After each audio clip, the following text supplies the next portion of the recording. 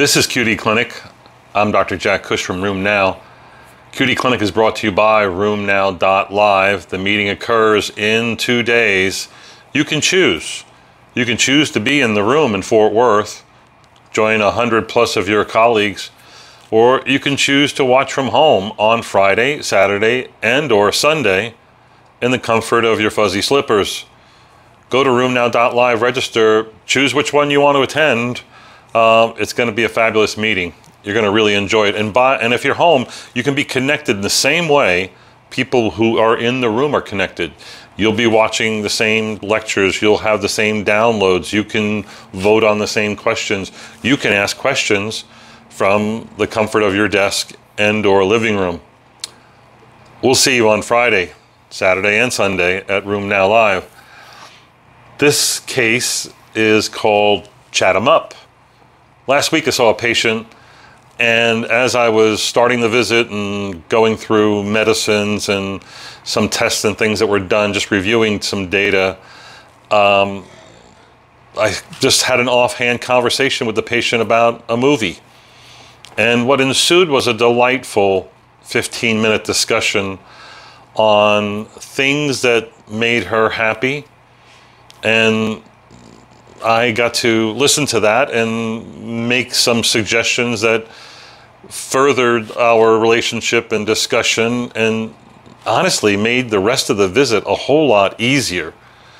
So my point is, I think at some point with most patients, you need to spend time talking about something other than their medicines and their hack score and side effects and insurance problems and what hurts and what's not working right, and one of 95 different medical problems. I know there's a lot to do, and chit-chat might not be your game, but you know, chit-chat is really how the rest of the world lives and communicates and learns to trust each other.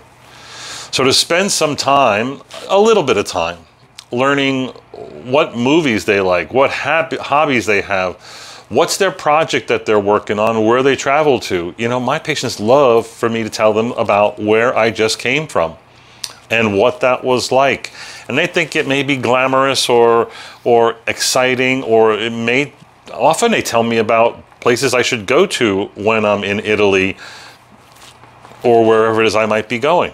And those are good things to know. I find it really interesting when I can start a conversation with a patient that begins with the following words. You know, because of you, and I tell them a story. Or, you know, last visit, you taught me a really important lesson. Or, I've been thinking about you. I'm really glad you're here today because I want to talk to you about. All those statements are about you, the patient. And it tells the patient, I'm thinking about them. I've got something to say with them that is going to be pleasing or interesting or important to them. They always like to talk about their family. They want to talk about medical things going on in other members of their family. You know, patients who have chronic illnesses and see you regularly may be the smartest medical person in that whole family.